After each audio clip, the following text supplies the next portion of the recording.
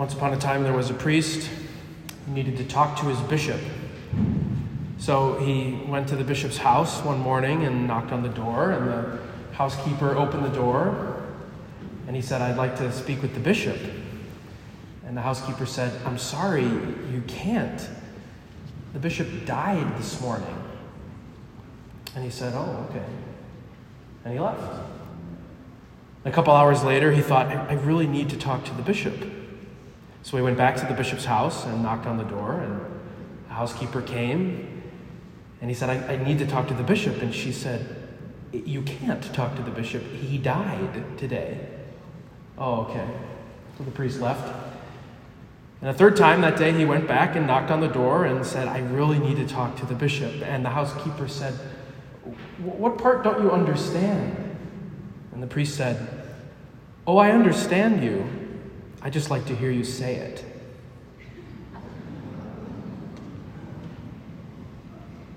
The mixed reaction is not what I was expecting, because I laughed at that really hard.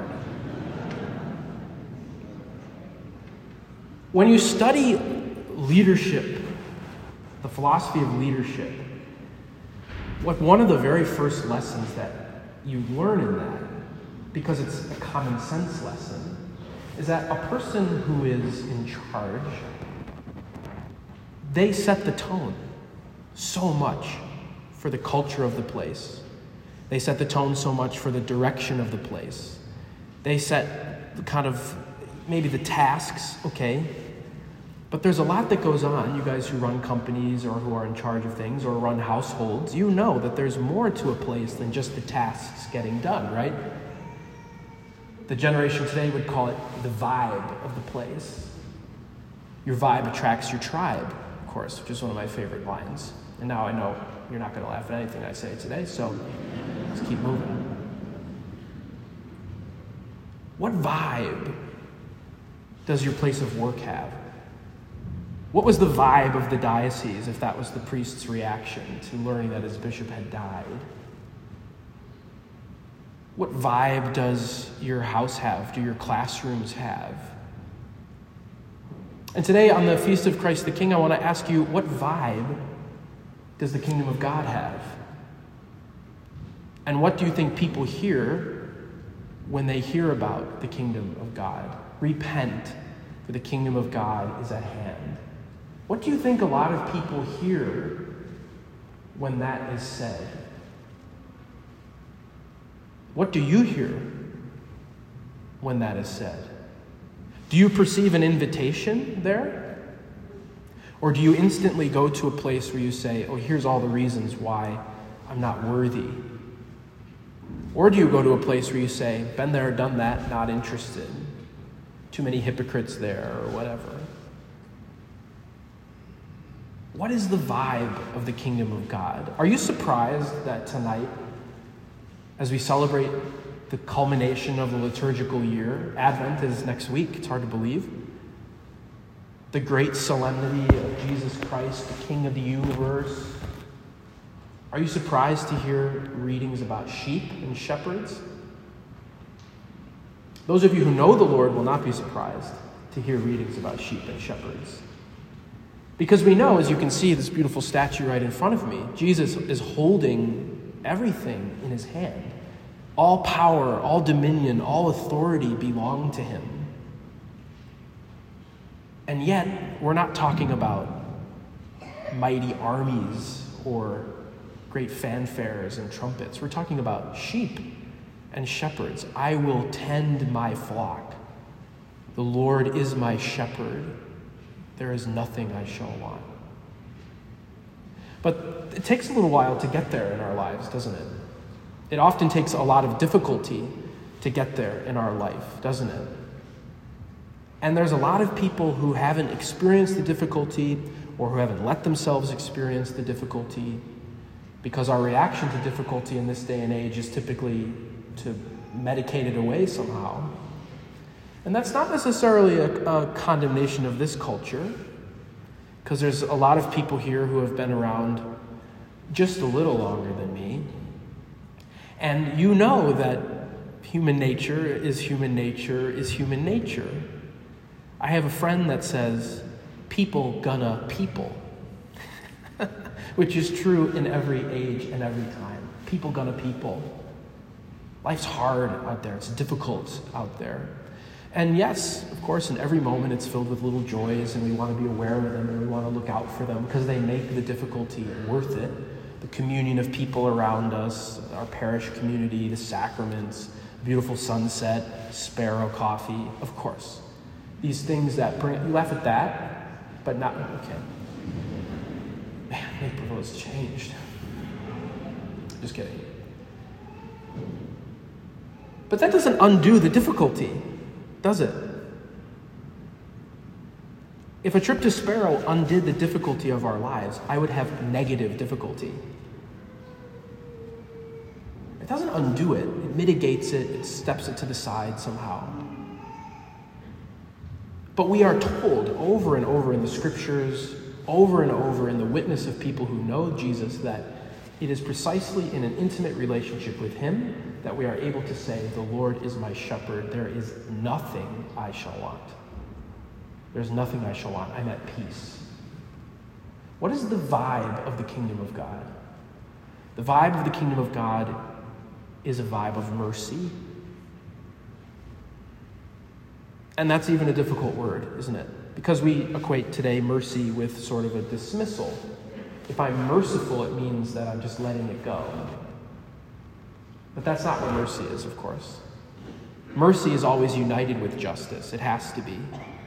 Otherwise, it's not mercy. It's just like complacency or something.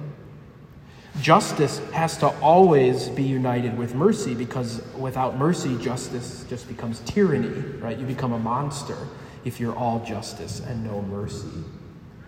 So we speak about a mercy that is challenging. We speak about a mercy that's challenging. And I think when we are finding ourselves face to face, especially with our own sin, but face to face with all the difficult things that have happened in our life that we feel like disqualify us from being truly welcome in these pews, from being truly welcome in a community like this, from being true Christians, whatever it means to be a true Christian out there, right? The things that we sort of think, oh, if people knew about that, if God knew about that, the priest knew about that, if my family knew about that, I would be disqualified. Oftentimes, when we think about those things, I think we're okay with the consequences most of the time, because in kindergarten, what do you learn? I hope that you know it by kindergarten, but actions have what? Consequences. Duh. Actions have consequences. That's so simple. But what I think we have trouble intuiting is that consequences don't necessarily equal disqualification, right? Every action is going to have some kind of equal or opposite reaction. I don't know if you learned that in kindergarten. I hope not. But that doesn't mean that God doesn't love you. It doesn't mean that you have no place in your family. It doesn't mean that you have no place in the kingdom of God. So we want to take those two things in tension, don't we? That mercy does not equal just complacency, do whatever you want, God loves you, Jesus is a rainbow kind of mentality. But you also don't want to fall into the trap that says, I got to be holy by Tuesday. I got to be perfect. I got to know it all. I got to have it all down before I can approach the throne of grace, before I'm worthy to receive whatever it is that he wants to give me. I have to have it all figured out. You don't have to do that either. So what do you have to do? What do you have to do? I will let you know when I figure it out. But here's what I'm trying to do. What I want to know is how many of you here have a deep appreciation for the totality of your own story? How many of you have a deep appreciation for the totality of your own story? I was working with someone recently who was addicted to drugs, or addicted to cocaine. And the person said, the greatest gift I ever received in my life was an addiction. And I was like, what? And they said, because the difficulty of that and getting where I am now, free from that, has caused my whole life to take shape. So like if you went back and unpicked every single mistake you ever made, you wouldn't be here. You wouldn't be here. And if you went back and only lived all the joys that you've ever lived, they wouldn't be so great because you would get tired of them. There's a place in Michigan that we go every summer, and my mom and I love to watch the sunset from the same picnic table. We've watched it there from the time I was like 10. And after your third night doing it, you're sort of like, all right. The first night gets the feature on the Instagram story, and look how lucky I am, and you're not, and I'm on vacation, and this is so beautiful. And the second night you think, all right, I'm not going to do that with the phone, but it really is beautiful. And the third night you're like, get me inside. I'm done with this. So if all your life was just reliving joy after joy after joy, it would lose its sweetness. If somebody asked you, why are you the way that you are? If somebody asked you, where has the work of Jesus been in your life? If somebody asked you, how is the vibe of mercy lived out in your life? How have you suffered and how have you known new life? Would you be able to answer them? Would you be able to give them a good answer? An answer that says, this is something that I am conscious of. That's the best question to ask to get to know someone. How have you suffered? Not because we're sadistic and we love to hear about how terrible people's lives are, but because it's sometimes only through that kind of way of storytelling that we really begin to see the work of God at work. And what's the point of it all? What's the point? It's in the second reading. Where is he leading you? You're his sheep. He's the shepherd. Where is he leading you?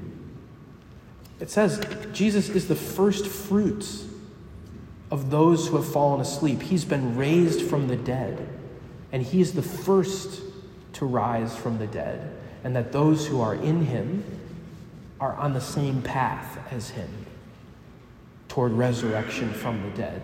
And we mean this in both the nice kind of the holy way, right, that we think of it as, or a kind of pious way. We mean that we want to rise from our difficulty. We want to rise out of darkness. We want to rise from our sin, right? We're dead in sin and we want to rise above it.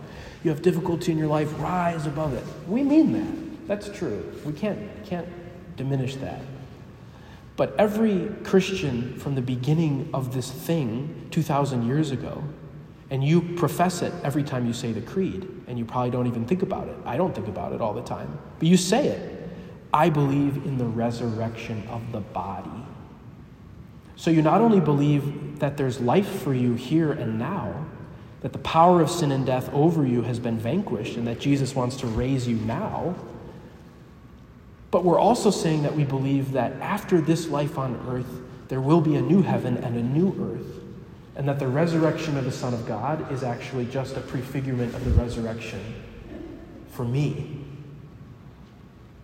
And that there will be a life where mercy and justice reign perfectly together.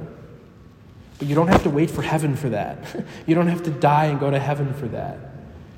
And you don't have to live in such fear of waking up one day and discovering that you have like a little billy goat gruff thing in your little horns and suddenly you're a goat and oh no, I'm on the wrong side of this thing. That's not how this works. The goats have been goats their whole life. They're not surprised to be goats. Which, of course, is just to say that you reap what you sow. And that's the final point I want to make today, is that participation in the kingdom of God, the kingdom over which Jesus reigns as the true king with all power and glory and dominion and authority, that kingdom is a kingdom that is totally your choice. Totally your choice.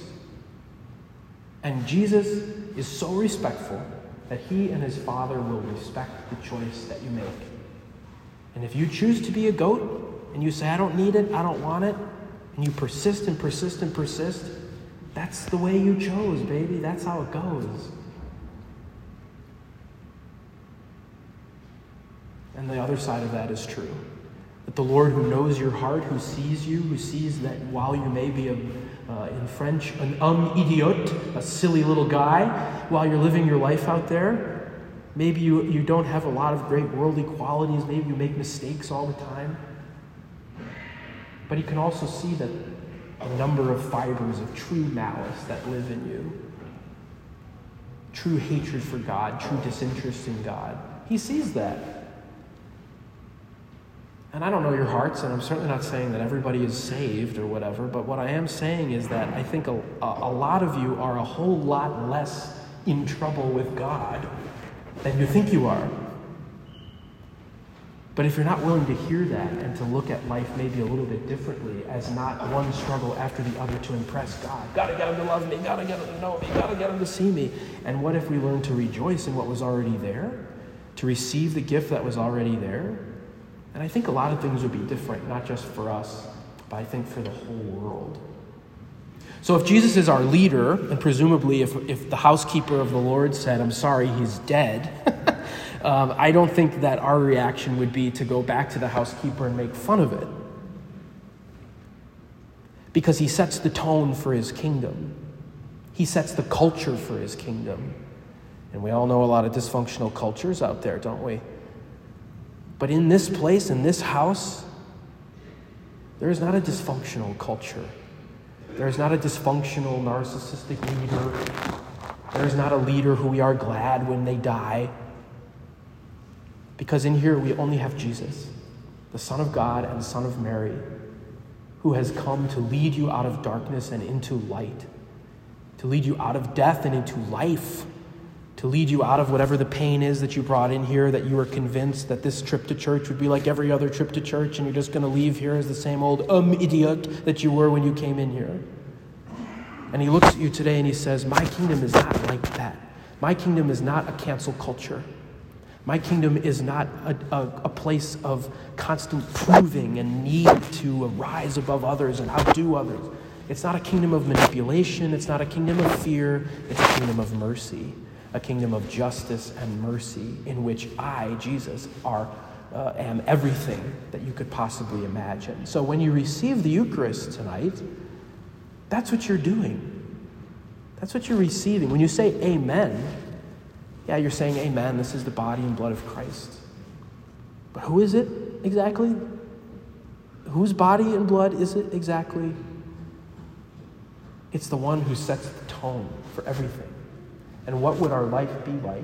What would our culture be like? Our city be like if we acted like people who worked for someone, who loved someone, who were in a relationship with someone, who were led by someone, who was shepherded by someone,